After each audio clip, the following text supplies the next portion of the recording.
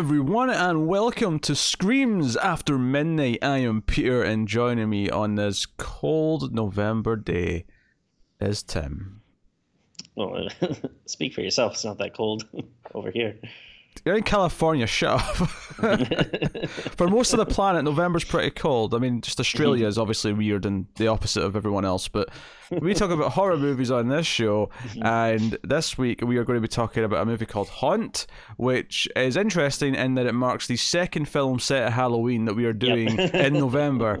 For some reason, what we really should have done is we should have left a few more empty spots on the Octoberthon for these movies that came out or were available during October that were relevant to October, because we didn't, and then we ended up doing a couple of them in November, which is weird. How could we have known, though?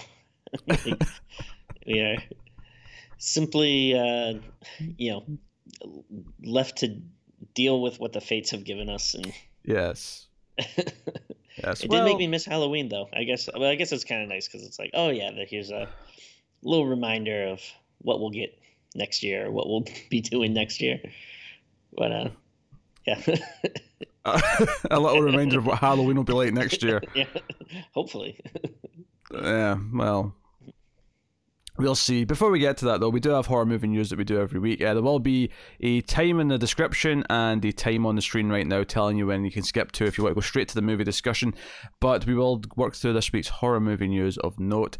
And starting off, we're going to talk a little bit about a Christmas horror film, Black Christmas, the remake that's coming in December, which we, of course, will be doing when it hits, because we both get it released at the same time. Mainly because they realised that they couldn't push it past Christmas anywhere because it'd be stupid and no one would watch it.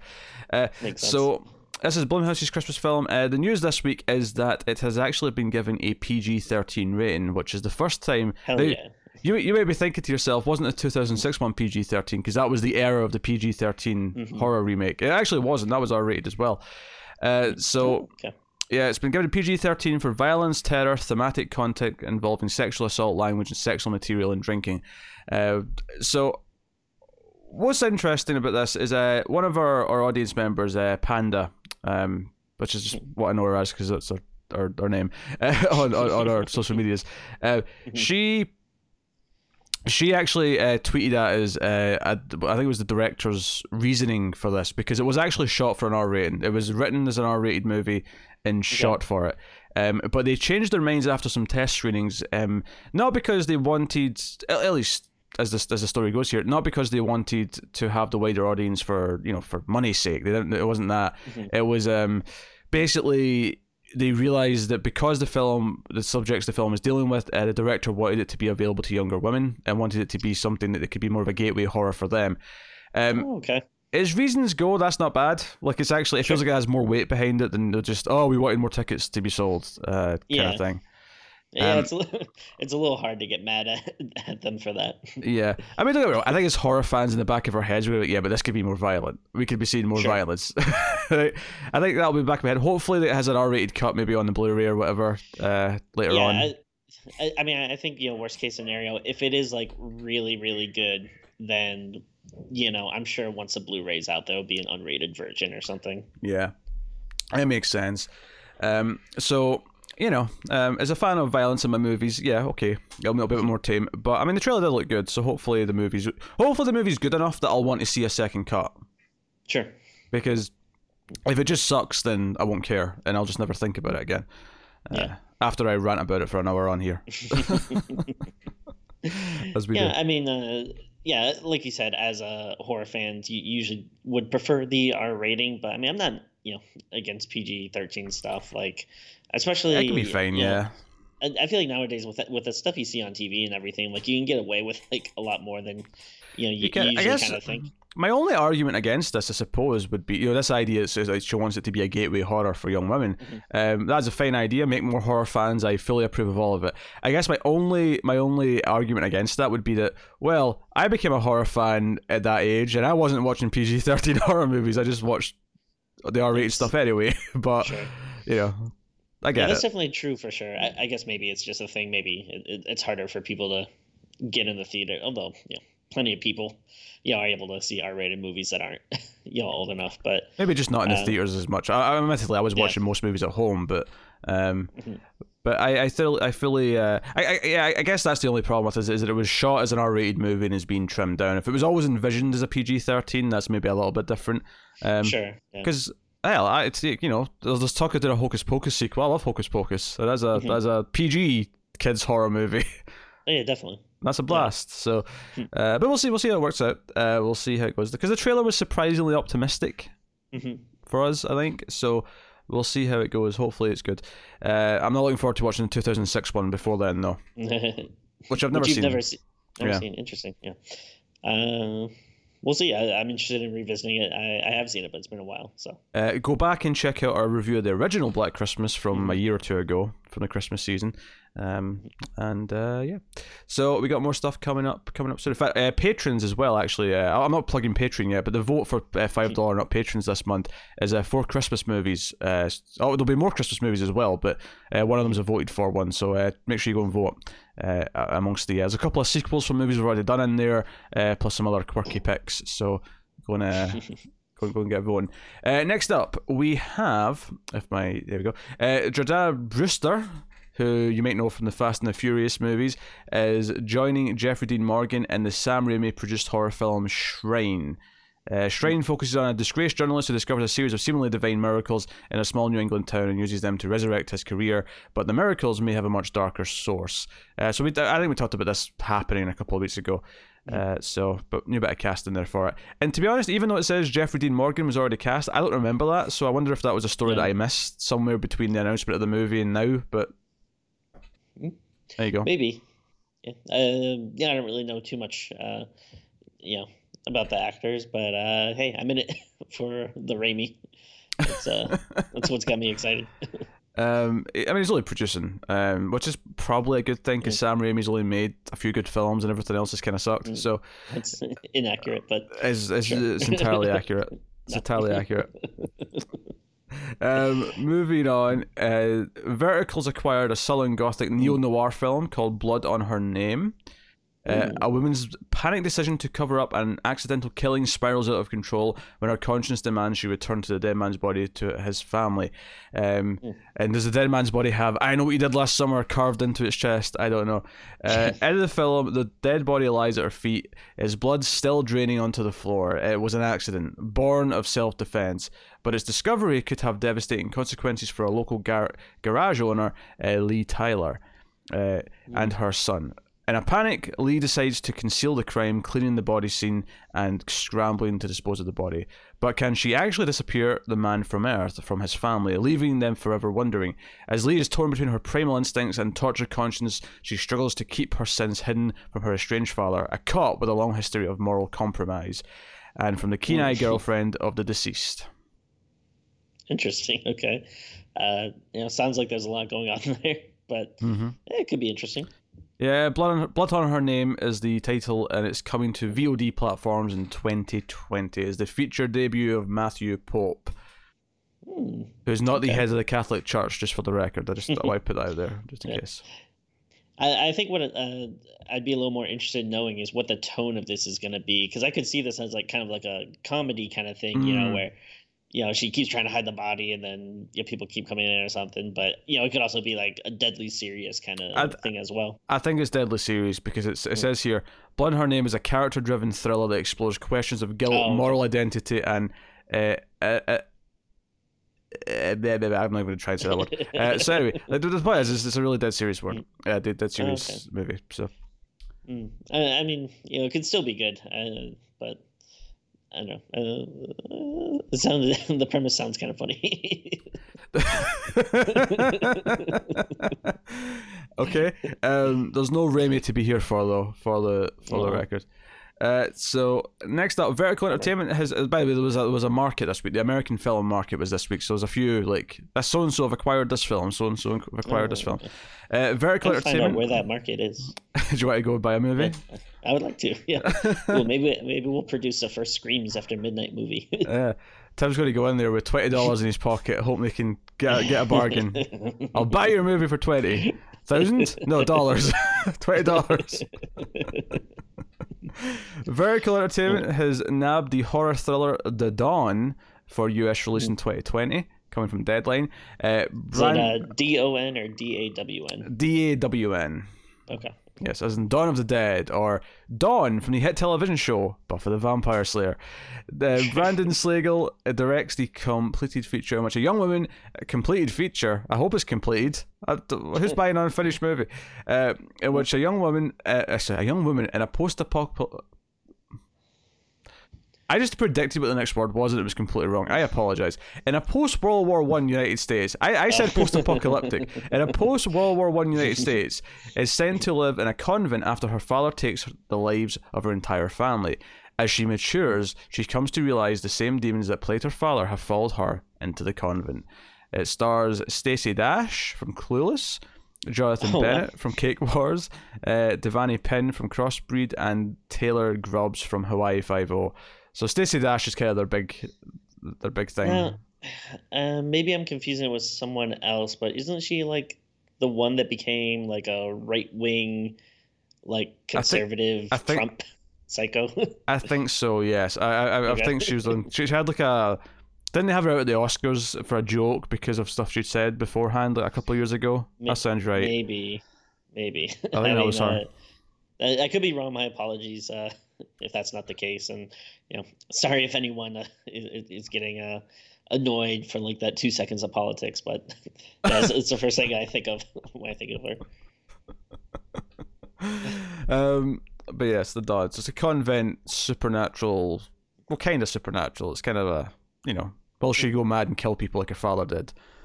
I must say, the poster does not fill me with hope. It's like her as a nun praying, but half of the face is cracked and with a bloody eye. Yeah. I don't know. It looks like a bit of a generic movie to me, just based on the description, based on the poster. Mm-hmm. Not feeling it. Okay. Yeah. Yeah.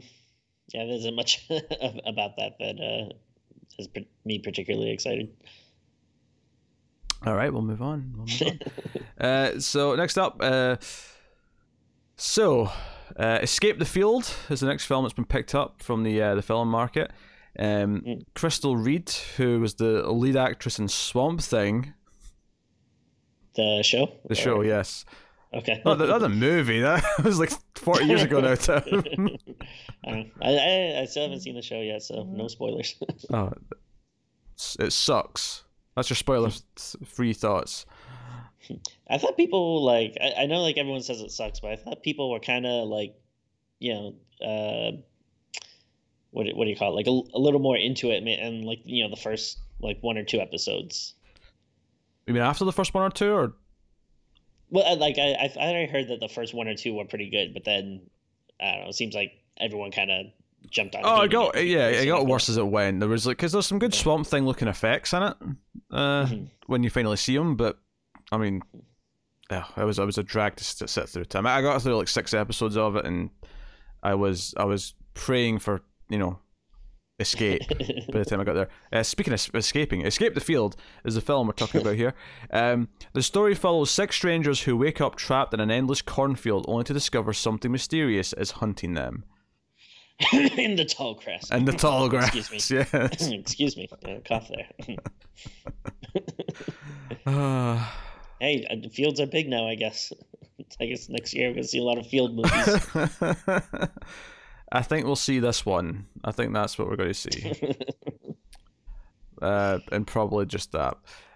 So yeah, I wasn't expecting a In the Tall Grass knockoff, or not even a knockoff, because it sounds like it's maybe more of a slasher movie, but sure. Or maybe more of a monster movie. But like, I wasn't expecting a spiritual like, hey, a field movie was big last year. Let's do a new field movie. Yeah. I mean, obviously, I'm making a joke. I'm sure they're completely different, and they probably have nothing to do with each other. But it's the first thing that I thought of. But I don't know. It could actually be cool. So, we'll see. Does it say like who did it or whatever? I'm assuming this is probably someone we haven't heard of before. But maybe who directed it? Right. Yes. Who did it? Who did the movie? Tell me now. Who did it? Who did this to you? Show us on the movie who directed it. Interrogating someone. Emerson Moore directed it. From a you don't know who he is. Yes. Yeah. From a screenplay he wrote with Sean M. Wathan and J.D. Dobkin. These names sound made up, but there you go. So that's Escape the Field. Moving on. Moving on. So again, another film that's on sale at the American film market. No one has bought it at the time of thinging, but Bloody Disgusting. It's up for grabs. Yeah, is what you're saying. It's up for grabs. We could go buy it, but Bloody Disgusting wanted to report on it with the first look. The first look being a photograph, so it's not much to talk about in terms of the news itself. But I thought it was an interesting one to just bring up and talk about existing because it sounds kind of cool. So Bloody Disgusting is your first look at Ivana Sakno, who's the actor here, who was in The Spy Who Dumped Me and Pacific Rim Uprising. The film's called Let It Snow. ArcLight Films produced it. It's up for sale right now at the American film market. Sacco stars as Mia, a free-riding snowboarder who is separated from her fiancé after sneaking onto a restricted slope. She must not only survive against nature, but also the mass snowmobile rider in black who's out for her blood. Yeah, that's going to be great. That does sound pretty cool, yeah. I'm into it. Directed by Stanislav Karpalov. The film also stars Alex Hafner, who's in Submergence and The Counselor, and Tinatin Dalek-Chevalier, who's in Abigail. Okay. The only thing that sucks is it sounds like, someone needs to get on this right away because, it sounds like primetime winter, horror that if, this wouldn't be something you want to wait on and then release in the summer. Yeah, that's true. Someone needs to buy it and put it out in VOD but by the end of February is what you're saying. It has to be before the end of February. Mm-hmm. Absolutely. So hopefully we get to see this soon and we get to talk about it. But that's Let It Snow. And hell, even that title, I mean, that was begging for a Christmas release. Yeah. Let it snow, let it snow, let it snow. Sure, yeah. That's the song. All right. Okay, so we'll move on to some trailers. We got 4 trailers to talk about this week. Oh boy. Yeah, I know. The first one is probably the biggest one. It's a Blumhouse production because Blumhouse makes things on a weekly basis now, it seems. So we have Fantasy Island, which we've been talking about. I think I mentioned the poster last week. If I recall. So we got a trailer for it now. Michael Pena's in there. It's coming out on February 14th, Valentine's Day 2020. Assuming that's the same release date for both of us, we'll be covering that when it hits. And it's a horror movie reboot of the 70s, 80s TV show, but it's turned into a murder mystery horror film. So what did you think of the trailer here? I wouldn't necessarily say it sold me, but I'm very intrigued. I can't really say oh man, this looks like it's going to be a good movie. I bet it's going to rule. But I can at least say well, I do kind of want to see it and see what happens. Do you know what's so funny to me is that obviously it goes in a vastly different place because it's all these fantasies coming to life and then twisting, around. It's kind of a monkey's paw thing almost, right? Where they're wishing for, I wish I could get revenge on my childhood bully. Who, by the way, the bully turned out to be played by Portia Doubleday from Mr. Robot, so it was nice to see her. Thumbs up. But although the lead actress being the one from Truth or Dare does not fill me with joy. The director's also from Truth or Dare, for the record, just putting that out there. I think that's my big hesitation. If I didn't know who the director was, I'd probably see it and be like, you know what, this looks pretty cool. I'm in. But I think even if the trailer does look good, I'm like, Truth or Dare was so bad, I don't know if I can trust it. And I think that was Maggie Hugh I saw in there as well, just in terms of pointing out the actors. Sure. So, but what I was going to say is, though, I think it's funny, is that it really, the first half of this trailer reminded me a lot, bizarrely, of I Still Know What You Did Last Summer. I can see that. Coming to this island and they're all happy to be in a tropical place, but obviously it's going to twist, and obviously it doesn't go the same path as that movie, but I don't know, it was giving me lots of flashbacks. The characters might be annoying, it's hard to tell from the trailer, but I don't know. The main girl complained about the phone signal, which sort of made me go, oh, okay. Yeah, she doesn't seem super likable. No. So, I mean, we'll see. There was one little creepy moment I kind of thought was nice. The concierge, I don't know what her name is, but there was a woman kind of explaining the island to them and showing them around. And she says something to Maggie Q's character where she's like, hey, these fantasies are about to change your life. Hope you're ready. But the camera sort of lingered on her for the moment for a long time as she walked out the room, just sort of staring at her. And it was actually a sort of creepy little moment that felt kind of offbeat, that was different from the rest of the trailer. I was like, okay, if there's more stuff like that in the movie, maybe it'll work. If there's stuff like the smile that was in Truth or Dare, then not so much. No, it's I mean, you know, it's not like it's unheard of for someone to have a bad movie and then to do a good movie. Like that's, you know, there's plenty of examples of that, but it's just hard because Truth or Dare was so bad, and you know, it feels like kind of recent that it's hard to get excited about. Who knows? Maybe he'll totally redeem himself with this movie. It's like I said, I can't really tell if it's gonna be good or not, but I can at least say that I'm like pretty intrigued by it. Yeah, talking about directors who make a bad movie and make a good movie, Ridley Scott's made a career out of doing that, so you know, it can happen. Well, I mean, you know, we you know, talk about like when we talk about Mike Flanagan, how like you know, he's a dude that it seems like everything he does kind of gets better and better, or you know, at the very least, when you go back and watch like some of his like very first stuff, you're like, ooh, this is not that great. But are you talking about Absentia, Tim? Yeah, of course, yeah. Oh, that movie was rough. Rough. And I wasn't doing a dog there. I feel like I was going rough. So yeah, Fantasy Island looks at least interesting in terms of what it might be, but I can see this being a complete mess as well. Like I can totally see this turn into complete drivel once it tries to actually deal with the fantasies. But we'll see. And at the very least, that it does look, you know, different. Like you know, like you don't get like a ton of those like kind of tropical like horror movies, or at least not since, you know, I Still Know What You Did Last Summer. But you know, it's like, okay, at least maybe, you know, having something like the setting and stuff could be like a little different. I don't know, could be cool. Yeah. So next up, this is actually like a news item as well. It just happens to come with a trailer, so this is why it's in the trailer section. But IFC Midnight have picked up the North American rights to The Wretched, again, American film market. This comes from writers and directors Brett and Drew Pearce, who did Deadheads. Do you know what's impressive to me, Tim, is that we watch a lot of horror movies. We do a horror movie show. We've been doing it for years now. In fact, next May is our 5-year anniversary.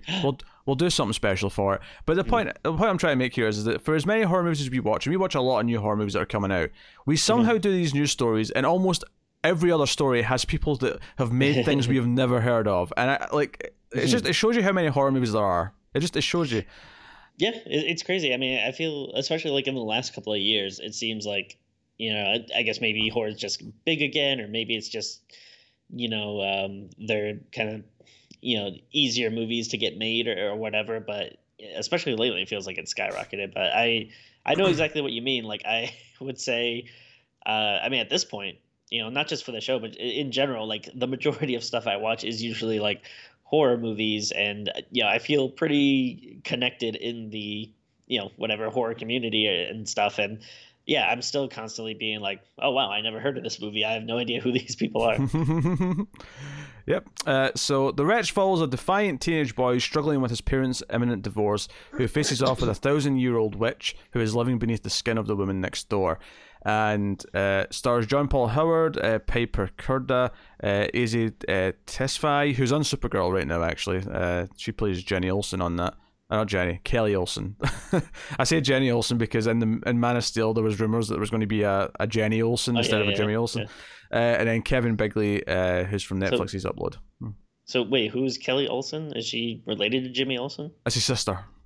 Oh, okay. His sister on the show. But hey, we got a trailer though, so we could actually see what it is. And I'll give credit to the trailer. It kind of opens with sort of one long scene of this sort of young mum and her son kind of like gutting this deer. And the witch kind of comes out of it, and we see kind of a pretty decent practical effect. I think the shot of the hands coming out the body, and then like seeing it land on the ground under the truck look quite good.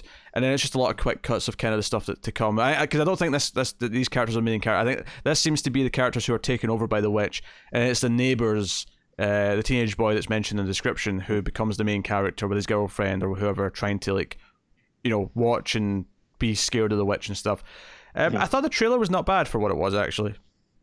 Dude, I was like so sold on this. I mean, I had never heard of it, yeah, until you sent it to me, and I actually didn't read the description. So as you were reading it, I was like, oh wow, I didn't really know that that's what this movie is about. But uh, yeah, from watching the trailer, I was like, this looks good to me. It Do you know looks. what's funny is I didn't know if you were going to go the opposite way there, because I said I thought, oh, not bad actually for what it was, and you went, dude, and I was like, oh, he's going to disagree with me and we're going to fight. No, I thought like I mean, again, it's a trailer, and there have been plenty of trailers I thought looked good, and they end up not so great. Yeah. But so I'm not saying that this will definitely be amazing, but from the trailer, I was digging it. Like I like and this is kind of the like a lot of the horror stuff I like. Like I like supernatural woodsy like monster creatures, and I mean I'm surprised that you even talk about like it being a witch and stuff, because I assumed like that you see this little creaturey kind of like monster thing crawling out of the skin, and I think knowing that it was a witch before, I didn't read the description before I watched the trailer, but I did see that the headline say witch movie or whatever. Yeah. I think I did recognize it as a witch. There's a couple of quick cuts towards the end where you can kind of see it as a woman, kind of. Sure. You get a witchy kind of. The one line in the trailer that kind of hints at the whole neighbor thing is that I think it's like the boy and the girl are watching from like their window, and she says, yeah. "Oh, your neighbors are so weird, like or true, crazy yeah. or whatever." So there is some hints of that stuff, but this trailer was definitely more about setting up the villain and the evil part of it, and I think on that level it did an okay job, because I was like, okay, some practical effects here, I'm kind of into it. Yeah. Yeah, I think it looks cool, and at least from the trailer, like it didn't seem like it was doing a bunch of typical kind of tropey Hollywood jump scare things that we see a lot. Like, I mean, it could still be in the movie, but I didn't really. Yeah, it's hard to judge that from just this trailer, but yeah, it doesn't look like it's in the trailer. Yeah. So yeah, I mean, I had no clue this was a thing until like 15 minutes ago, and I like now it's like probably one of the things I'm most looking forward to coming up. Yeah, it's one that's already played at a few festivals here or there. I think it was at the London Fright Fest or whatever a couple of months ago. But I want to say like trailer. Did it say like Fantasia Film Fest or something? Yeah, it's been at a few festivals. So I imagine at this point we'll probably see it early next year, probably straight to VOD. I imagine. Yeah. It seems like that type of movie. But yeah, I'm intrigued. The Wretched. If I even says 2020 release, it doesn't have a date yet, but I will go out on the limb and say we'll have that by March, April time. That sounds about right. Yeah. Would be my guess. So that's The Wretched. So looks not bad. Next up, we have a trailer for Feedback, and this is a movie that's set in England, and it's London specifically, and it's set in a radio station, set in a radio booth. And if that makes you think of Pontypool, then yeah, because that's another movie set in a radio booth. But what's interesting about it is that it's not like that movie. It's not because that movie's about like maybe a zombie apocalypse is happening and we don't see any of it. It's just all over the radio, people calling in. This is very different in premise. It's all set in the radio station, but it's this guy, this sort of disgruntled Eddie Marsden plays him. He's a face you may have seen before. He was in World's End. He's been in a few other things. He's a prominent British actor who pops up a lot of places. But basically, his daughter and his daughter's boyfriend are held hostage by these crazy guys in masks, and they want him to like report on something and convince someone else to admit to something on the air, or they'll kill his daughter and that. And it's kind of this kind of horror hostage situation, tense kind of thriller kind of thing it's going for it. There was one moment in the trailer I thought was weird that hinted that there was also something kind of supernatural, because like there was like CG on one of the guy's masks as he was talking. It was like liquidy mouth sort of thing. Yeah, if I have to guess, I'm thinking maybe if at some point someone's like hallucinating or is like drugged or something. I can see that, yeah. But because everything else in the trailer did not seem like it was any type of supernatural hint. But yeah, who knows? Yeah, it seems like it's going to be the extreme horror version of something. Like, do you remember that movie that came out a couple of years ago with George Clooney, where he's like the anchor, and he's like the guy with the bomb strapped to his chest comes in, and he's like, "Hey, you need to report this because something wrong's been done, and you have to report on it." Oh, jeez, I don't even think I heard. No, I don't think I remember that movie at all. I think it was George Clooney. I think Julia Roberts was like the person in the control room talking to him and like directing everything. Wow, that's completely out of my memory. I have no idea. Yeah, it was a few years ago. I can't remember the name of it. Okay. I did see it though. I remember. I think I talked to it with Matt, or with Matt about it. But it seems like a horror version of that almost, where presumably whatever they're wanting them to report on is going to be even darker or whatever. But what did you think of the trailer though? Were you into it? I would say a little bit. I wouldn't say it's necessarily the type of thing that I'm like super drawn to, but also I could see it being good. And I think there was like a few flourishes, like when that like like yellow looking room and stuff. I was like, all right, this looks like it has like a bit of style to it, and I think like the masks and stuff kind of looked cool. So I'm interested, and I like the director. They listed like, oh, the director of The Orphan and the House of Wax and The Shallows, and I'm like, hey, I actually kind of like all those movies. Like I wouldn't say any of them are like great. Yeah, forgive me if I'm going to mispronounce this, but Wami Colette Serra is the director. Okay. I've seen The Shallows, and I actually kind of had fun with that, to be honest. Yeah. I thought it was all right. I haven't seen Orphan or House of Wax. Maybe this is a good excuse to do those movies when this is coming. Because we've done the original House of Wax already, actually. We've done the Vincent Price one. Oh, yeah, definitely. And So, and yeah, I think a lot of people kind of write that off because like Paris Hilton and stuff is in it, but actually I don't think it's that bad. I mean, yeah, I think it would be a fun, probably a good one to review at some point.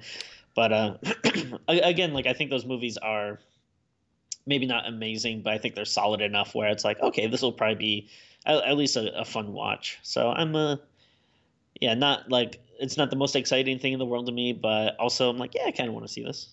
yeah. Yeah, it looks okay. I thought, it's a very stylized, modern-looking radio station because there's like weird soundproof rooms that are very. And don't get me wrong, the stations have this, but it's very stylized, so it looks really futuristic almost. Some of the rooms in this movie. They just change it to a podcast studio. No one listens to radio anymore. Yeah, one day we'll make a horror movie, Tim, about podcasters who are harassed. Yeah. Yeah, that could be fun. So that's Feedback. That is going to be released in January via Blue Fox Entertainment. I assume VOD, but I could be wrong. It doesn't say VOD, it just says release, so maybe it's theater release. But this is one, we'll definitely check out when we can. If that's not an initial release, definitely sometime after. So, and then the final trailer we had is a Belgian horror comedy called Yummy, which is a zombie horror comedy. And of course, you immediately go, another horror comedy with zombies. Yeah. We've had like 50 of these in the last 10 years. Mm-hmm. What's interesting is that mostly it was in English, but it was Belgian actors speaking with an accent. Like, it wasn't like a Belgian produced film with a bunch of American actors or British actors or whatever. This sounds like Belgian actors doing English dialogue for some reason. I don't know why. Maybe they just started to have a bigger audience worldwide because if it was in English, but because the trailer has Belgian subtitles for the Belgian audience, bizarrely. So that's weird. But it's set in a hospital, specifically a plastic surgery clinic, and zombies show up and there's lots of running around. It didn't really feel like a comedy at first. It wasn't until the second half of the trailer where there was a lot of like weird sex comedy with like boobs and like and things like that started to stick out. But that was kind of the gist of it. But what do you make of this? I assume you were middling on it at best. Yeah, again, kind of similar to like I wouldn't say that I thought, oh, this looks dumb, I never want to see this, but also I'm not like, oh, this looks great. Like you said, I think the big thing for me was I wasn't sure what kind of tone they were going for because, yeah, at first it did seem serious, and then there was like a joke here, and I was like, oh, okay, maybe it's a little jokey, and then like another joke. I was like, oh, okay, maybe it is a flat out comedy. But I mean, I do like the setting. I think we mentioned it before in a podcast a little while ago, but I do like the.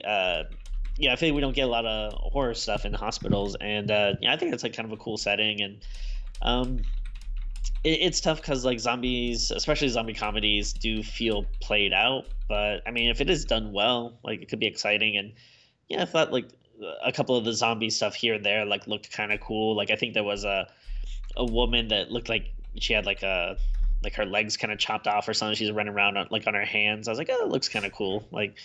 So potentially that could be some good stuff here and there, but it's kind of weird because I do think maybe if it wasn't a comedy and like yeah they didn't go into the jokes and stuff, I probably would have been a little more excited for it. Mm-hmm. But yeah, I wouldn't discount it though. Like I'm intrigued by this one as well. Yeah. Um, yeah, I'm just kind of indifferent to it. Like, it didn't look terrible. It looked kind of well enough made, but Mhm. I wasn't filling me with any kind of like, oh, that's really funny, or that looks like a really fun gore, Yeah. And then the joke at the very end where, like, the woman with the big boobs is just like, hey, is this what you wanted? And she's sort of showing off her cleavage.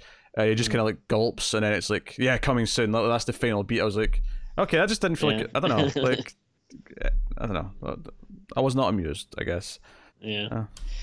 Yeah, this might be one that could kind of live or die depending on like the buzz. Like, if I start hearing like a couple of sites or like horror people being like, oh, you know what, this is like a cool surprisingly good movie, that it might make me more excited, versus where it seems like easily something that could come and go and no one ever talks about.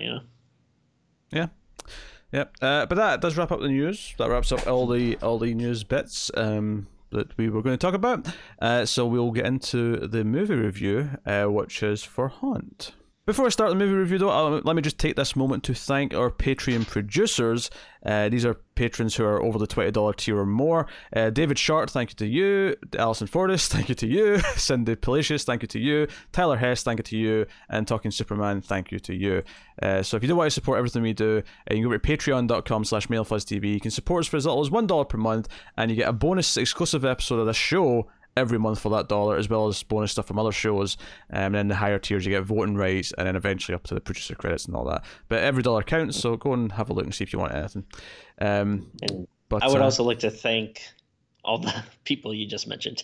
So thank you. I said that in a really weird way, because for the first person I said thank you to you afterwards. I didn't really mean to do that, but once I did it for them, I thought I'll do it for everyone, even though it sounds really silly. So there you go. But yes, so for Haunt, then we'll start spoiler free as we always do. I'll give you a warning in the middle before we go into spoilers, and we'll go from there. So this is a movie that came out on Shudder during October and is set at Halloween, so it's weird that we're doing it now, but there you go. Also, another thing it has in common with the other movie we did this month, Scary Stories to Tell in the Dark, this is the second movie this month that's been set at Halloween, which has also featured Night of the Living Dead on a screen. And we joke a lot about how Night of the Living Dead shows up all the time because it's cheap and free. What's weird though is that Scary Stories, especially because it was Lionsgate, like that's a big studio making, that's Lionsgate, like they can afford to get clips from movies, but they chose that movie. This movie's a bit lower budget, but it still doesn't feel that low budget. Like I feel like they could get some footage, Yeah. So hey, so this is a movie about a group of college students who are out drinking on Halloween and they decide to go to a haunted house, and it's this weird one that's kind of in the middle of nowhere, out in the back roads. And they go, and of course, eventually it becomes dangerous, and there's characters with masks roaming the dangerous halls and the traps, and they kind of get picked off one by one, and that's basically it. I mean, that's all you really need for spoiler-free description. So, Tim, did you enjoy Haunt? I was like really surprised by this movie. I actually liked it quite a bit. It's from the people that did that wrote the script for A Quiet Place, right?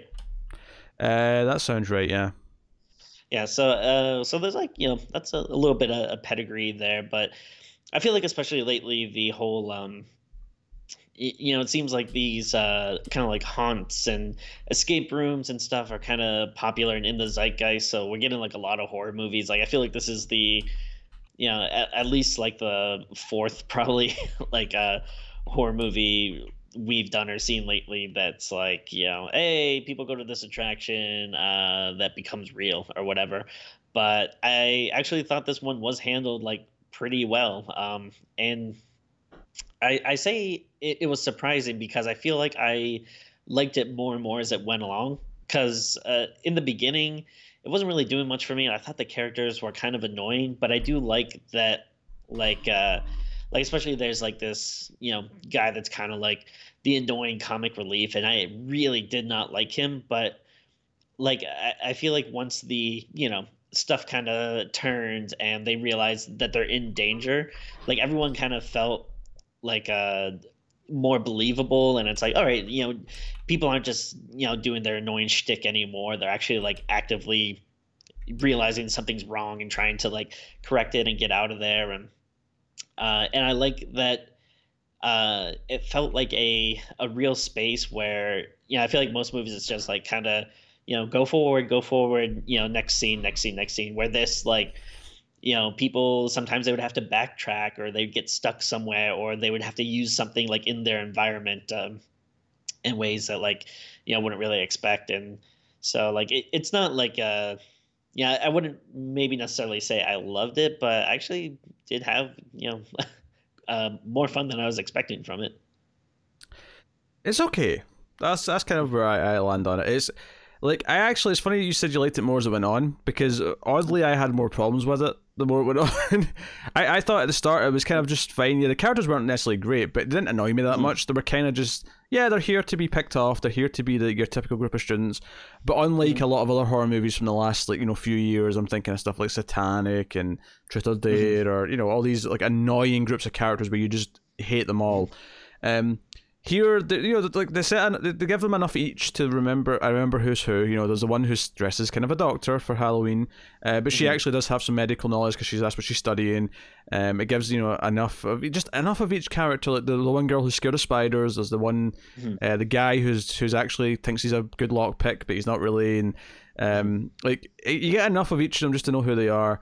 I think for me, it got kind of weird in the back half where I felt like it couldn't decide what it wanted to be. Did it want to be a slasher movie with like people in masks like chasing them down and try to kill them, or did it want to be some kind of like Saw-like movie where they're going through these rooms with traps and try to figure them out? Because there was a point in the second half where it felt like one of the masked characters was trying to kill one of the characters, and had they succeeded, they wouldn't have gotten to the next couple of rooms, which they had spent time to build and design. The movie opens with literally like a little montage of like DIY happening as they're setting up their haunted house, their traps and their rooms with their various things in it.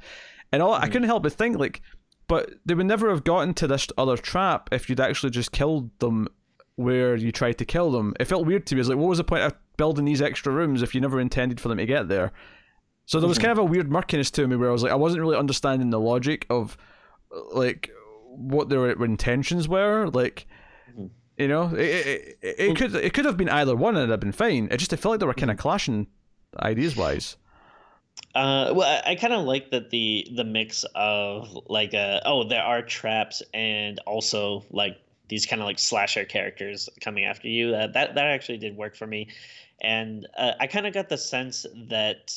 Like, well, I mean, obviously they're like toying with these people, but like there's this one scene where, someone is trying to go through this room with a bunch of traps, and you see this, character is trying to set off one of them, and of course, like the person escapes, and I got the sense that was intentional, that like they wanted them to make it to the next room, because I feel like again, they're trying to make these people scared and stuff, and also they do mention at one point like oh, you think you're the first people that have gone here, so maybe other people that have gone through have died in other rooms or whatever. Don't get me wrong, there are definitely plenty of questions to be asked.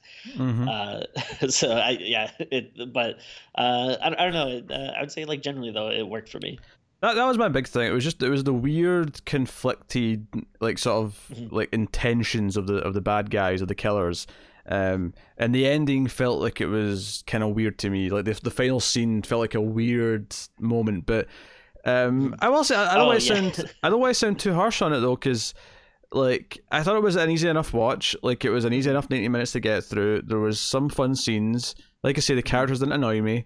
It felt like it was set up well enough for them to get picked off one by one and do their thing and whatever. I think it never really rises above just being decent though. It never because it's kind of like an amalgamation of a lot of different things that we've seen in other horror movies, and there's a little bit of the Saw stuff in there. There's a little bit of the slasher movie stuff in there.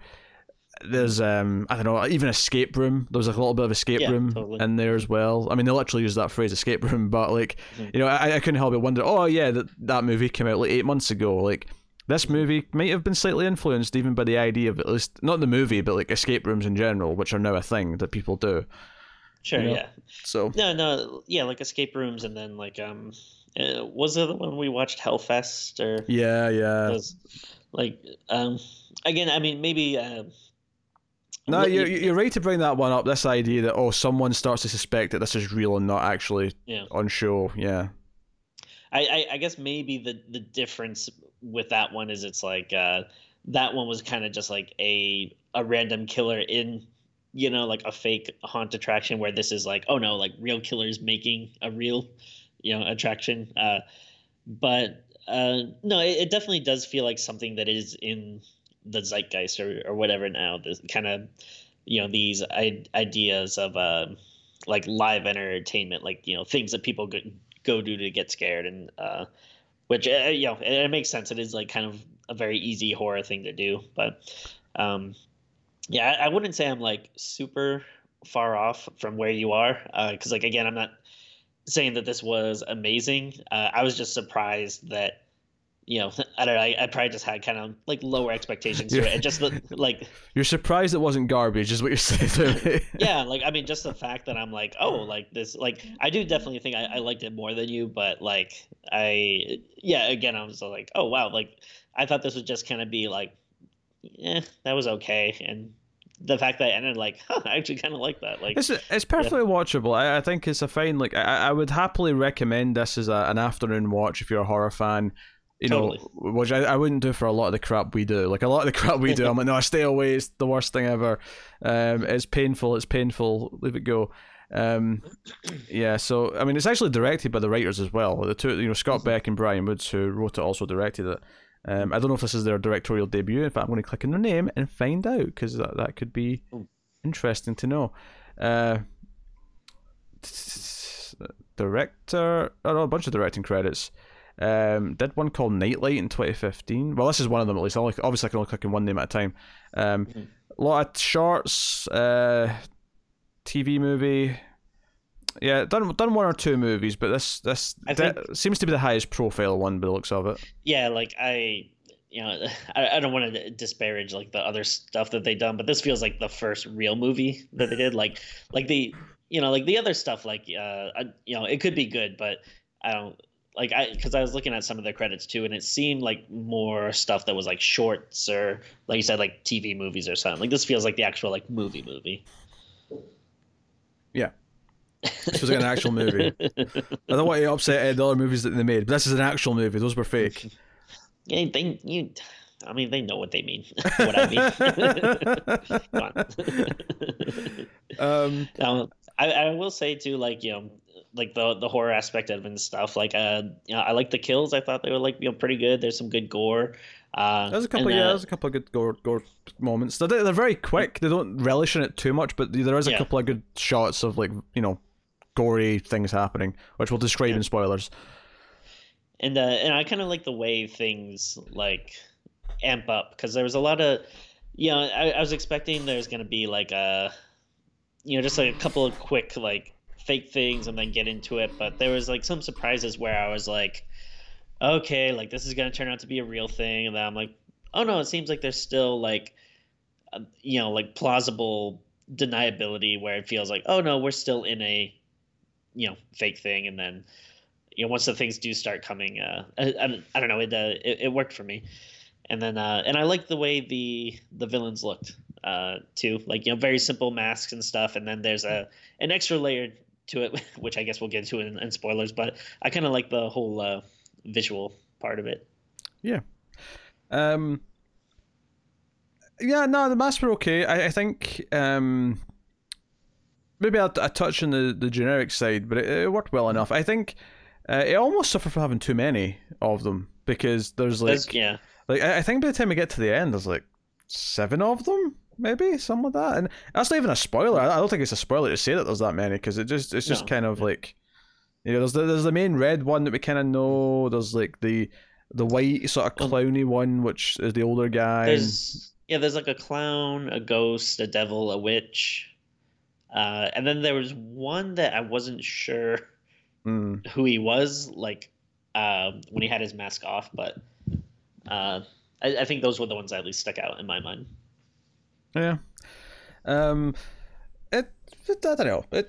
I think the movie is perfectly fine. It doesn't necessarily break any new ground. It does have some faults here or there that kind of stuck out to me a little bit more as it goes on. I think it does this weird thing with the main character, and she's the closest thing we have to a main character, whose name, bear with me, is Harper. Was that Haley? Harper. Sorry.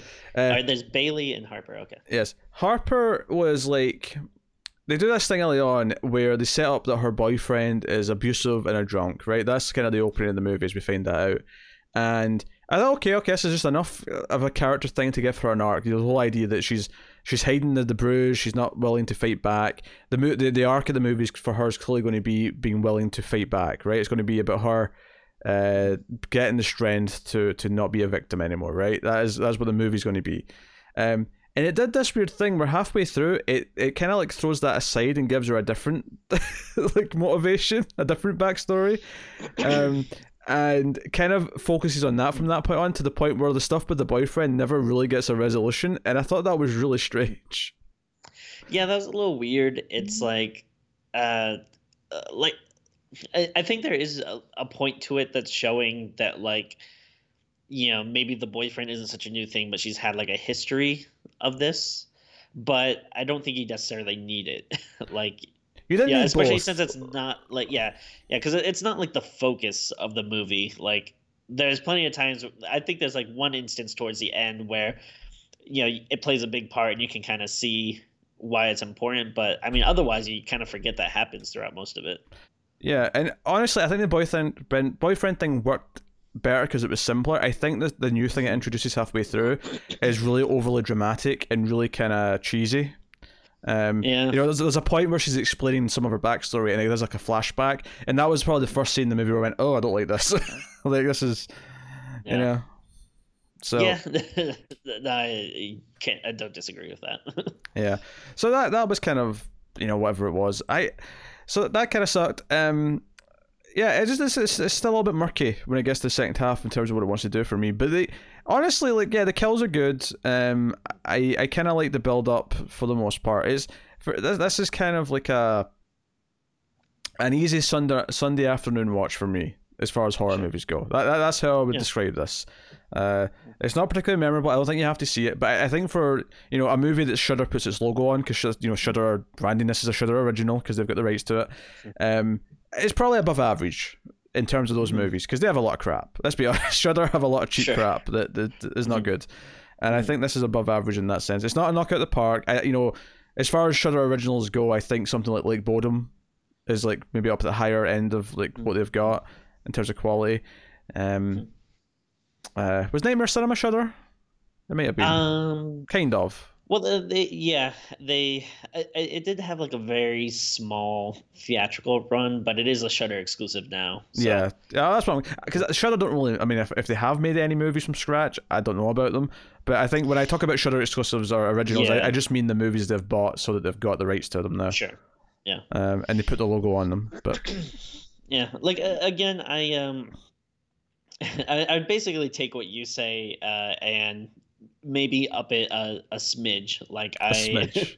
Yeah, because like I do agree, but like I don't know.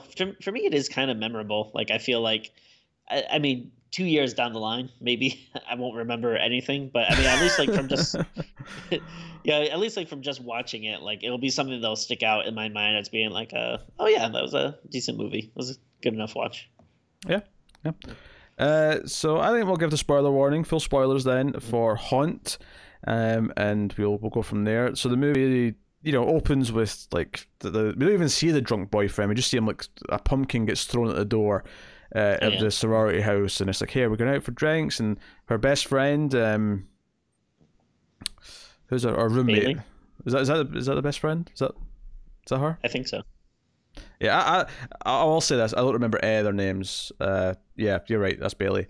It was basically, you know, she was the one with the cat ears. There was nurse costume girl, and then there was spider scared girl. Spiders, you know what I mean? Arachnophobic girl. Yeah, and then the baseball guy and the annoying yeah, like Yeah. comic relief guy. Yeah, lockpick guy. Yeah, and that was basically their how I remembered them. But Mhm. so they go drinking. She has a nice awkward moment with this baseball guy where she thinks he's calling over to her to come over and talk to him, but he's actually just signaling for another drink. Mhm. Yeah, I mean it was a bit typical and tropey, but it was better than I think a lot of these movies do with these kind of moments. Mhm. It was kind of thing where it was being kind of tropey with what it was doing with a lot of its elements. But I think it was handling them all well enough that it wasn't cringeworthy. That they were all coming out at a sort of, yeah, this is fine. This is a fine typical movie doing its typical things, but it's handled well enough. Yeah. And they end up at the haunt. What I'm actually just remembering now that there's like a whole section here where Harper thinks they're being followed by a truck. And I don't think it ever really comes up again that, as if, was that one of the ghost characters or, the masked characters following them? Yeah, the opening, like the whole beginning feels a little weird to me. Like, and I think maybe that's why when I'm kind of saying, like, for me, it gets better as it goes along. Like, this is one of the things where, yeah, when it opens, like that, the first scene when they're talking in the room, and it's very melodramatic, and then yeah, they have the party scene, and that's where like that dude is being like super annoying, and that's when I was kind of like, okay, it's gonna be one of these like annoying, typical kind of whatever movies, and then.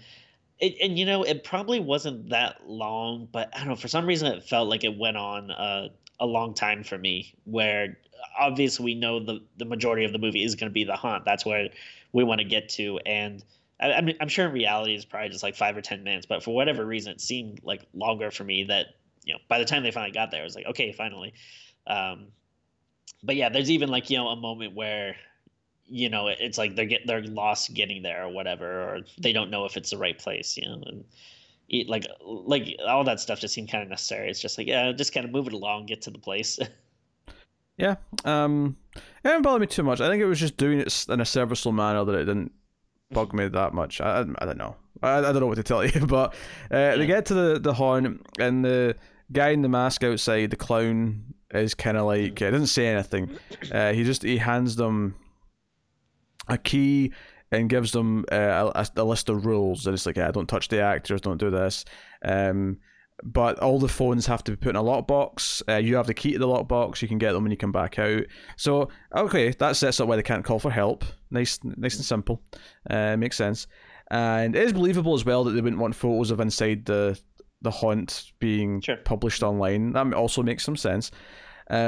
So they go in, and at first it's just kind of typical stuff. The skeletons popping out. There's like a weird, trippy sort of kaleidoscope hallway that's kind of spinning and shit like that. They see someone get branded with a hot iron, and they think it's an actor. They think it's just actors doing stuff, and the woman's screaming for help. And obviously, being a movie, we're sitting here going, well, that's clearly one of the previous victims getting killed. And it does that thing where it focuses on Harper, who looks kind of concerned, like she doesn't quite believe this is fake, like this might be real. Which I roll my eyes a little bit at that. I guess I've just had enough of that recently. Maybe because of stuff like Hellfest, where the one person thinks it's real and everyone else is like, nah, don't be silly, it's all part of the show. And it is. In fact, actually, one of the things we never talked about in the trailer for Fantasy Island is basically the main character in the trailer says, oh, they'll do it all with holograms. That's how they'll have people from our lives show up. And she's like, oh, that's a good hologram. And I'm like, where are we with technology that you think holograms of people are could even be this convincing? Like, I don't. Yeah. Maybe it's set just in the near future. Maybe it's not a present day movie. For sure. Yeah, and I don't know with Fantasy Island, like is it just anyone that goes there, or do you have to be like super rich? Because I might give it to them if they're like, oh, I paid like $5 million to come to this place, then. I might be like, all right, some crazy rich weirdos might have like robots or something that like look decent, but I don't know. Yeah, but hey, so so they say this is kind of creepy. They get split up at one point because there's like a maze that makes them separate, And one of them, they have to go through all these spider webs, including the arachnophobic girl, because that makes sense. And then they eventually go in like a tunnel kind of thing, and they have to like sort of crawl through the crawl space, and that's where she gets separated. I think that right before that, they both kind of split into two groups. I think there's like 3 people in one area and like 3 in the other. Yeah, because that's where they're safe and not safe. So that's right before the spiderweb stuff. Because then they have to go through a coffin because they have a whole scare where she gets like spiders like dropping on her, and she freaks out. But that's where she sort of separates from them, and then they go through like a past the guy with a chainsaw to just kind of try to spook them out. The other group end up in a place where it's like a X-ray kind of wall. It's like all these X-rays, and it says guess the body part, and there's like 3 holes for your arm to go in, so you have to go in and feel something. And I'm like, oh, this is going to be dirty. Someone's going to have like a dick in the other side or something like that. But they're feeling through, and the first guy like pulls in. It's just like spaghetti or something. It's like it's brains. And the second one is like, oh, it's small and round. It's like, oh, it's a grape. It's like, it is what it is. But then the third girl, because they set up something at the start where Bailey, the roommate, borrows Harper's ring, and it's Harper's mum's ring, so it's really important to her. It's this family thing. And she puts her arm in, and the ring comes off, and she's like, oh shit, I dropped the ring. She's trying to get the ring back, and then the other guys like try to help. The baseball guys try to help her get the ring, and they're both got their arms in the holes, try to get there. And then someone slits her wrists. Like she pulls her wrists out, and there's just cuts appear and blood. And this is the first real thing that happens. This is the first thing that's like, oh shit, we are in danger here. What did that? Someone did that to us. So they're freaking out. They get to like the next room or whatever, and they all meet up. They kind of come back together, and again it's like the first room they were in where they saw the person be branded, except this time the witch character drags out their friend, the arachnophobic girl, and she's unconscious, but they're all kind of like screaming, wake up, wake up. And the person pulls out the hot iron, but instead of just branding her, actually, this is the first gory moment we get. It goes right through her head. Like, it sort of stabs her in the head with it. It cuts away quite quick, but you do get to see it. And they're all screaming and being like, holy shit, that was real. And they're freaking out. And this is where they are. And they're kind of trapped in here. Like, the door back won't open. And they can only go forward. So that's where we get to at this point in the movie. Well, I think is this about the point where we're introduced to Mitch? Soon. The baseball guy goes up ahead on his own looking for help. Okay. And right. And he meets them in the hallway with all it's like the mannequins with all the sheets on them. Oh, right. And then one eventually moves, and because Mitch has kind of a sheet mannequin look to him, so he's got a ghost mask on, but otherwise he's got like sort of white sheet. And he's like, "Oh, you need help?" And he's like, so he's sort of playing along as if he works there and he's going to help them like find a way out. But this was kind of the first thing that was kind of weird for me in terms of the characters interacting with each other, because he keeps kind of like implying he's going to help, and he's like, oh yeah, I've got keys for the door and I'll let you through, and so on and so on. And he's like, oh, that makes sense, because Harper thinks she saw a fire exit that says emergency exit, but when they go to the door and they open it, it's just the wall. There's actually no door there. And it's like, oh, that makes sense. I didn't remember there being an exit there. But he keeps kind of just avoiding actually helping them, and he keeps the mask on, and it's just very creepy. And I don't know, there was just a level of them not sort of questioning his behavior quick enough for me, I guess. But whatever, it was keeping the movie going. And I actually kind of like this dynamic because to me it felt like something that you don't really see in a lot of these types of movies, where like, I don't think there's ever a second where I didn't think that he was in on it. Like, oh sure, yeah. I was like, all right, he's obviously like gonna turn on him at some point, but I did think that they did a pretty good job of like at least maybe keeping like you guessing for like a little bit or whatever, like and I don't know, I just thought it was like something a little different. Like, in the strangers, you don't see one of the strangers actually start to talk and like pretend they're going to help him out and stuff. And again, I think that's part of what's going on here, where they want to mess with you like as well, and yeah, maybe the one complaint about it is like at some point it feels like they should have been maybe a little more forceful. Like, I do like that they are suspicious of him, like, well, like, hey, tell us your name and stuff, and and he. And at first, it does seem like he's a little helpful, but then, yeah, once he does start being a little more dodgy, you think that people would kind of get a little more suspicious. But I don't know. It does feel like they were kind of keeping him at arm's length a little bit, though. Like when they're going back through those tunnels, they're making sure like he goes, too, and stuff. So. Yeah, I guess it's just like, because I think one of the first things to say is we need to speak to a manager or whatever. Someone's been hurt, but they don't like. I guess that's the other thing is it felt like they kind of forgot that their friend was murdered in front of them. It felt like all the concern was for the girl who had her wrist cut, right? They want to help Bailey. I think, doesn't he mention though at some point, he goes like, oh no, like she was part of the show, which like obviously they should, still be questioned like, because wary of. Yeah, but because she's not an actress, she's with them. Like that's just weird. Why would she be in on it? But it felt they kind of forgot about that bizarrely. I keep hitting my mic. I'm sorry, guys. I probably sounded bad. But like, so this is kind of where they all kind of get split up a little bit because the big guy, the lockpick guy, wants to, and at this point he tried to lockpick a door and he failed. That was sort of how that came in and just was relevant for a moment. But he actually crawls through all the stuff they went through already and gets back out to the front. And Ghost Mitch goes with him, and they're outside on their own. And basically, Mitch starts getting really creepy where he's like, oh, you want to see my face? And he pulls it. Because this is all cutting back and forth. Because, I mean, the whole flashback thing where Harper talks about her dad beating up her mom and like her hiding under the bed, that all happened while we were meeting Mitch with the baseball guy. It was sort of around that time. It was cutting back and forth because she was sitting with Bailey telling her all this. But we see around this same time the Red Devil one like chases Harper back because the others are in the crawl space, and baseball guy gets separated. So everyone gets separated at this point. And I'm sorry, I forget if you mentioned that once Mitch goes through that crawl space, he like blocks it off. Yeah, he gets like a hammer and like nails like a sheet of metal or something to the exit so that they can't go out. Because that's how baseball guy gets separated from the lockpick guy.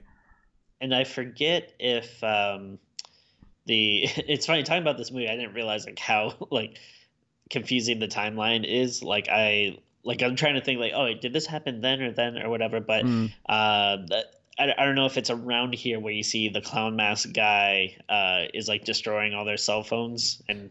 No, it is because the red mask guy, the devil, like chases Harper and then takes off his mask, revealing that he's actually pretty weird looking anyway. He's got like all these like really weird like extreme piercings and like spikes coming out of parts of his head and face, and he looks really he's altered his face. And I think his eyes are like pure black. So it's right around then because basically he says to her who's it's her boyfriend's name because the boyfriend's phoned her phone, and the old clown guy answers it and says, oh, it's too late for her kind of thing, and he microwaves the rest of the phones, but that one's still out because someone might call it because they all have passwords on them, so he can't get into any of them, and he's not a hacker clearly. So he's just like microwave. So it's as this is happening that Mitch the ghost outside with lockpick guy says, do you still want to see my face? You kept asking to see my face and to know my name. Do you want to see my face? And he takes off his mask, and you're expecting another kind of like mutilated face that's been like, but not mutilated in like a random way, mutilated in like a sort of design way where it's like, oh, he wanted this demonic look kind of thing. Yeah, it's and I think later on in the movie someone mentioned something about like tattoo artists and stuff. So they're like they're still humans obviously, but they, like you said, they're just kind of extreme. Like they have like piercings and tattoos and like spikes like grafted onto their face. With the point here is though, that when Mitch takes off his looks a bit more just kind of horrific, and he says it's a work in progress, it's not finished yet, so he's still in the process of like adding to his face and making it, but he looks really creepy. And he kills lockpick guy off camera though, admittedly, which I thought was a little bit weird. Well, they show him starting to like pull his face off with his hammer. Well, no, that's the end of it because he takes off his mask and we see him, and when we cut away, we come back, and Lockpick guy yeah. just falls onto the ground. He's like, so we missed the initial attack. Oh, okay, yeah. In fact, no, we even missed when he takes off his mask. Now I'm thinking about it because I thought that was weird too, because he keeps saying, "Do you want to see my face?" We cut away, we come back. Lockpick guy falls onto the ground, and it just cuts to his face, and his mask is off, and we see his horrific face. I thought that was kind of weird. We never got to see a Lockpick guy's reaction to it. We never got to see him react to the weird face. That's what was weird about it. But you're right. No, we do see probably one of the goriest things in the movie. Actually, is he puts like a crowbar or something like that, or I think it's a hammer, but it's just like the claw end of the claw end of the hammer, yeah. And he just starts to sort of rip. He's standing above his head, and he's sort of pulling the upper teeth upwards, and he sort of rips off the front of his face from there. Yeah. So we never really find out exactly like who these people are and what they want, but I guess what we're kind of supposed to infer about it is they have some type of obsession with masks or whatever, like where they, to the point where they basically mutilate their own face into masks, and then when they kill these people, what they say is like, take off your mask. So he's like peeling his face off and saying, yeah, take off your mask. And I think that kind of gets repeated a couple times, when they're like chasing down like Harper and stuff. Yeah. So from then on, Red Mask just got his mask off. Like, the Devil guy's just, I'll still call him Devil Guy, but that, he's got his mask off from this point. And well, I think like even when they have their masks off, I feel like they still look like what their masks are. Like he looks like a devil, the clown guy looks like a clown. Ghost guy looks like a ghost, kind of. Yeah. And then we don't really see too much of the witch, but the little bit we kind of see, it looked like, she, was probably, kind of witch-like. What's cool about this movie though, and which we'll get to it, but and again, like, I don't think it's necessarily something that we see a lot of in horror movies where, the victims' deaths are violent, but since you do have like multiple killers and people en masse, like those people die too, and some of their deaths like get pretty violent as well, which I think is cool. One or two of them, yeah. The rest of them, the victim deaths definitely stand out to me more. Oh sure, yeah, because it's not like a 1-on-1, but there's a point here where the baseball guy is sort of running around on his own. He's kind of sneaking around, and he ends up in the place where all the phones were, and he actually there's actually kind of a nice little effective scene where he's hiding behind like a tarp, where he's just kind of hiding quietly, and the sound all goes away as we're just waiting him, like he's just trying not to breathe so he won't be heard. I thought that was an effective little scene. After that, the ghost guy Mitch does kind of catch him in there. And as he's trying to talk to Mitch, just to sort of buy him time, he's got Harper's phone behind his back, and he's basically just turning on the I don't even know what you call it, the GPS for like the phone to phone, so that the boyfriend knows where she is. I think he like texts help and then like a location pin or something. Yes. I've never used it, but I know phones do it. You can sort of like give your location to someone. Yeah, like I've never used it either. So like like me and my wife kind of look at each other and we're like, I don't know what that is, but it's believable enough to like, it's a thing that phones can do. Yeah, but it's basically just Google Map, but with the person's location at all times. And so that sort of gets the drunk boyfriend like on his way.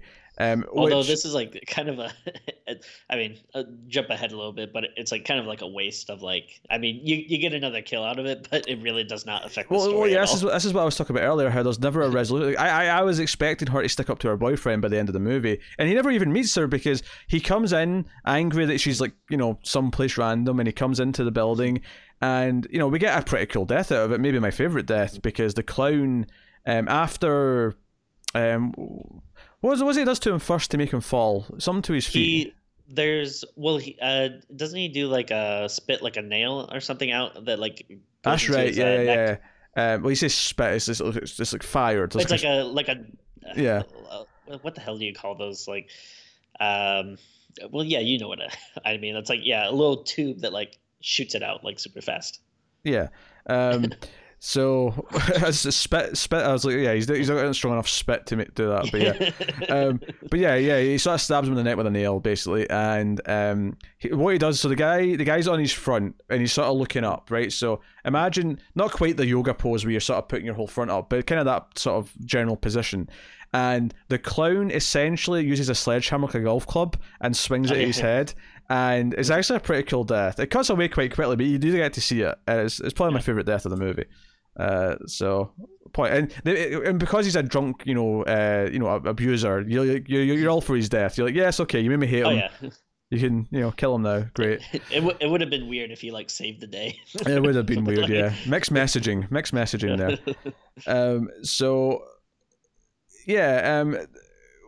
The one thing to mention about Mitch though, when he's chasing baseball guy, is that he does say to baseball guy he knows. Oh no, it wasn't him. It was lockpick guy, because Mitch says to him that he knows where he lives, because from their phones and their wallets or whatever, they've gotten all of their addresses and stuff, which is important for the end of the movie. So this is why I want to mention it here. Okay, I think I might have missed that. So that, or maybe I just didn't register it as an important detail, but that does make sense for the end of the movie then. Yeah, they have his address, so I want to make that clear.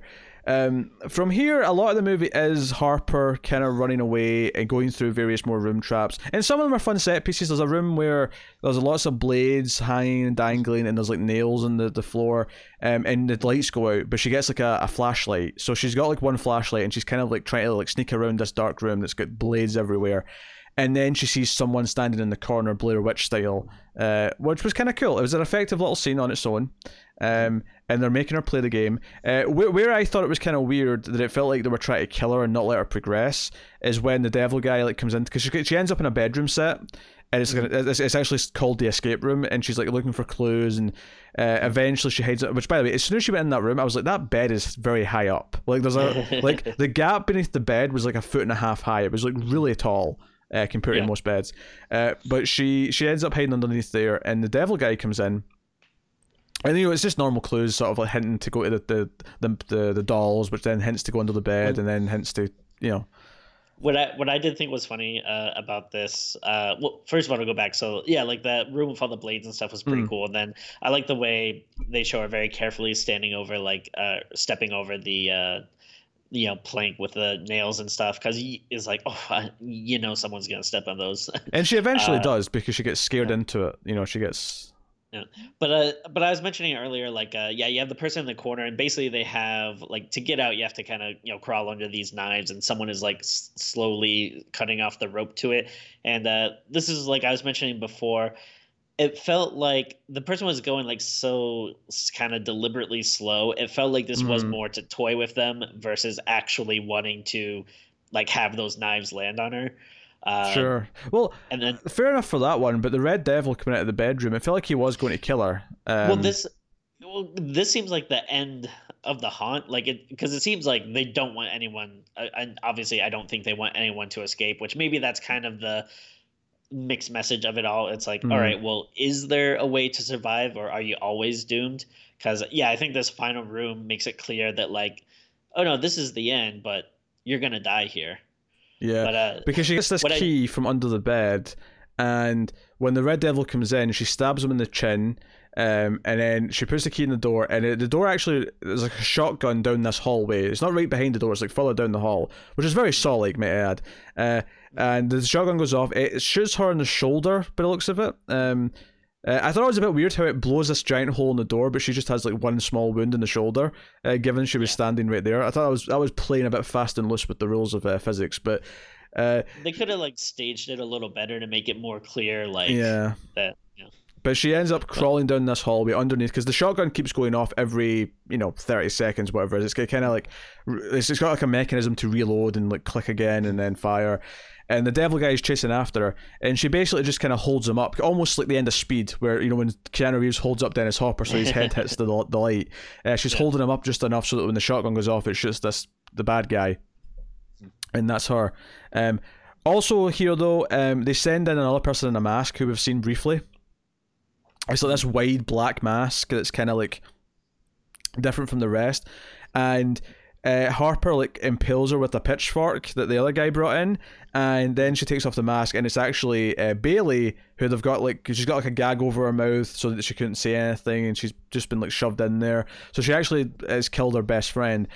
What's interesting about this is that like 10 minutes before this, I actually started thinking to myself, what happened to Bailey? She was in like the crawl space area, and then I don't remember her dying. Where is she? And I was thinking the movie just kind of forgot about her. But so fair enough. The bad guys grabbed her and did this to her so that Harper would accidentally kill her. All right, fair enough. Yeah, but I was like, I don't know. I forget how badly she was like tied up and stuff, but there was like, was there really no way you could not like take off the mask or anything at all? Like, I get that she was gagged, so she couldn't talk, but yeah, is there really nothing you can do? Yeah, it's a bit weird. From this point, I think baseball guys like seen like behind the X-ray bit. He sees where the holes went out, and the razor blades on the floor. He does some more running, but he eventually runs into Harper. And he's found like an exit, so they get out the exit. He gets his baseball from the car, which they can't start because the keys aren't there.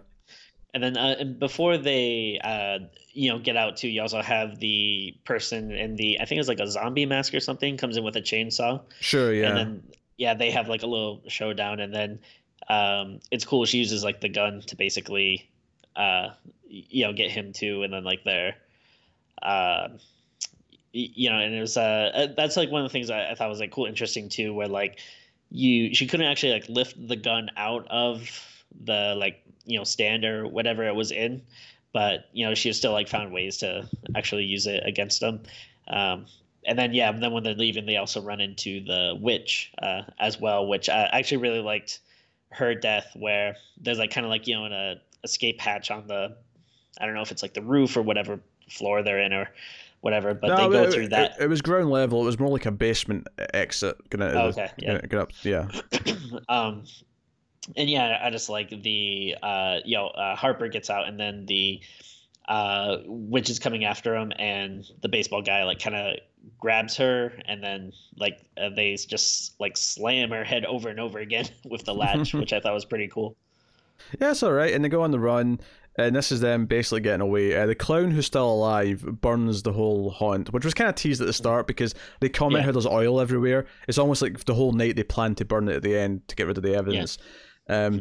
And Harper has another nightmare about being under her bed and her dad coming to get her and in the hospital. And then there's one more guy too that's chasing them that just has a gun and just like shoots the baseball guy, and he just like hits him in the head with his baseball bat. That's right. He uses his lucky bat to hit him to kill him. Yeah, you're right. But he's fine. He's in hospital. The nurse says he's fine. He's recuperating. So the ending's kind of weird for me because even though they set up that they know all their addresses, I never got the impression that they were that like vengeful, because the movie ends with the clown guy going to her parents' house. Mm-hmm. But when he gets there, we find out that Harper's actually booby trapped the front door. So he steps on nails, and she comes out with a shotgun and says, she says? She kind of calls back to the others, something that they said earlier on. But like she has a sort of badass. Did she say like take off your mask or something, or show me your mask, maybe? Yes, to show me your real face or something like that. But she pops out with a shotgun, has a one-liner, and it goes to credits. And I felt like the ending didn't really fit the movie to me. It felt kind of... thing is... which is funny, actually. It's funny. It's very reminiscent of how I felt about the final moment in A Quiet Place, which these guys also wrote. Yeah. Well, like, I wouldn't necessarily say it's, like, maybe the worst thing in the world. It just feels like there's a lot we miss in between that last minute and like the hospital scene before that, like, because like who knows like what time frame this is in, like I would think that she would be like in like a hospital or somewhere being questioned for like quite a bit, but yeah, it just feels so fast away. It instantly cuts like to this scene. It feels very abrupt. It feels like he goes straight there that morning on November 1st, going after like her parents or just expecting to find her herself because he wants revenge for all the carnage they've caused. And it felt kind of weird and out of place to the movie to me. I don't know, like this, like I never got the sense that this character was vengeful or these characters were like this. I like her. I like seeing her get revenge on the clown, but I feel like this probably could have been a better way to do it. Or at the very least, like it seems like more like if they were going to do a sequel, it seems like this should have been like the first couple of minutes of the sequel versus like the end of the first movie. I also felt it didn't really pay off like what there was. Even if I like accept the fact, okay, we shifted to the whole like the dad beating up the mom and her hiding under the bed and being too scared to like intervene. Even if we shift to that as being her core character thing, which is weird because it kind of just makes the boyfriend redundant and doesn't give her a satisfying ending with him. Mm-hmm. It never felt like it really, like, I guess the whole point is, oh, she's strong now, she's prepared to defend herself kind of thing. But it's so vague compared to actually, I don't know, confronting her father maybe, or actually, like, I don't know, like, or maybe if the killer was there and her mother was there and the killer was about to get to her mother and she came in at the last minute because she realized what was going to happen and she protects her mother. You know, it would make up for not protecting her. Not that she could protect her as a little girl anyway, but like, you know, symbolically she's there to protect her mother and jump in and like kill the bad guy. But her being ready with traps and like everything, it felt a bit hokey. It felt like it was against what the movie was up until this point. And it just felt just came off a bit, I don't know, offbeat to me. But no, it's definitely strange. Like I don't know. It just again, I'm not necessarily against the idea. It just feels like there's a lot that we missed, like leading up to it. Yeah, it felt off when it happened, and I think that's kind of how I describe what, you know, where the movie's problems are. Is that it just feels a little bit, it's like the ideas are fine for the most part. It feels like the execution, like the movie's just a little bit conflicted with itself as to what direction it wants to go in, and as a result, it feels like everything feels just a little undercooked. Like the you know, where it goes and the point it's trying to make feels undercooked as a result. So it's definitely not perfect. But yeah, I think for the most part, it did work for me, and I think the definitely flaws, but the stuff that I liked, I think, and for me, ends up standing out much more than that. Like, you know, I'm willing to overlook like a thing here and there, you know, if it gets me to the stuff that I did enjoy about it. One thing that I did think was kind of funny is when she is in that like last little like escape room, she has to do all these clues, and there's like messages on the walls that are backwards, but you can very easily read it. Like it's super easy to tell what it is, but she always has to take out a mirror to like see it. Yeah, she's got like a little makeup mirror that she keeps pulling out to read these things. Just like you can kind of just look at it and read it backwards. Like it's not that hard. Yeah, but hey, whatever. And then the movie has to like really focus on it like multiple times to like, make it sure we can read it, kind of thing. Yeah, that's what I thought it was funny, is like it seems like it's probably not so much for the character versus when they're making the movie, like, well, if people can't read the clue, we're gonna have to have something for them to make sure they get it. Yeah. Like to the point where she's like looking at it in a mirror and also mouthing the words. Yeah, a bit over the top in that sense. So yeah, I think it's perfectly watchable. I don't think it's offensively bad, but it doesn't. It feels like it never kind of clicks together with what, you know, with like an idea at the end. It feels like it wants to do a lot of greatest hit moments from a lot of different things, and never rises above just decent, I think. But it's not a bad movie. I think it's perfectly watchable, and as far as like a, you know, Shudder exclusive that's there if you've got Shudder for free, you know, Shudder's not free, but if you've got Shudder and the movie's free to watch, it's like that's an easy enough one to just put on. So yeah, I think that's where I'd land on it. It's okay. It's decent. Yeah, I'm gonna go a bit higher than that, to the point where for me it's a little bit better than decent. I would say it's good. It's not great. It's not amazing. You know, it's you know, it's not like something like, oh, like this is gonna be my new like, you know, traditional Halloween movie like I watch every year. Like sure, it's not like that, but I do think it was a pretty fun watch. It's an easy watch. There's nothing offensively bad, and I actually do think the parts that were good surprised me to the point where it's like, oh, this is like, you know, like better than I would have anticipated. So again, you know, I'm gonna go higher than you, but not like, not crazy, not like, oh my god, this is perfect, amazing. Like it's like, no, this is actually a pretty good watch. I was surprised by it. Well, put a number on it, Timmy. I think I'm actually gonna go as high as a 7 for me. Okay. Yeah, like it's you know, it's below that like amazing great kind of mark, but again, I think a good enough watch, and it's definitely something I would like to watch again. Again, not like anytime soon. But I can see myself, like in like a year or two or something, if I'm looking for stuff to watch and being like, oh yeah, I haven't seen this in a while. Like, why not throw it on? Like you said, like maybe on like an afternoon if you got nothing. Yeah. I. Yeah, I think I would have been more into it if it felt a bit more focused. It felt a bit more refined in what its ideas were, and felt a bit more fully fleshed out. As it is, it feels a bit undercooked with a lot of different ingredients. But it's not badly executed. It's an easy enough thing to sit through. So, I am going to go with 5.5. I think it's just it's not a hard watch, but ultimately I don't think it really amounted to much. Couple of good kills, couple of good set pieces, but I let the ending happened, and I was just kind of like, okay, it's a shame because I do feel the missed potential. I feel like with a couple of redrafts of the script, I feel like this could have been up. I could have been agreeing with that 7. I could have been agreeing with even higher, but as it is, it's just so 5.5 for me. But that is Hunt.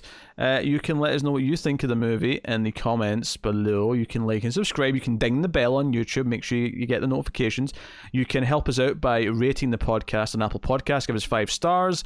More people will find us that way, and the show will grow and spread and be loved by many. So you can do that. We mentioned Patreon earlier. Patreon.com/MailFuzzTV. Little as $1 per month, and you get bonus episodes and all sorts of other shenanigans at different tiers. So go and have a look and see if you're interested.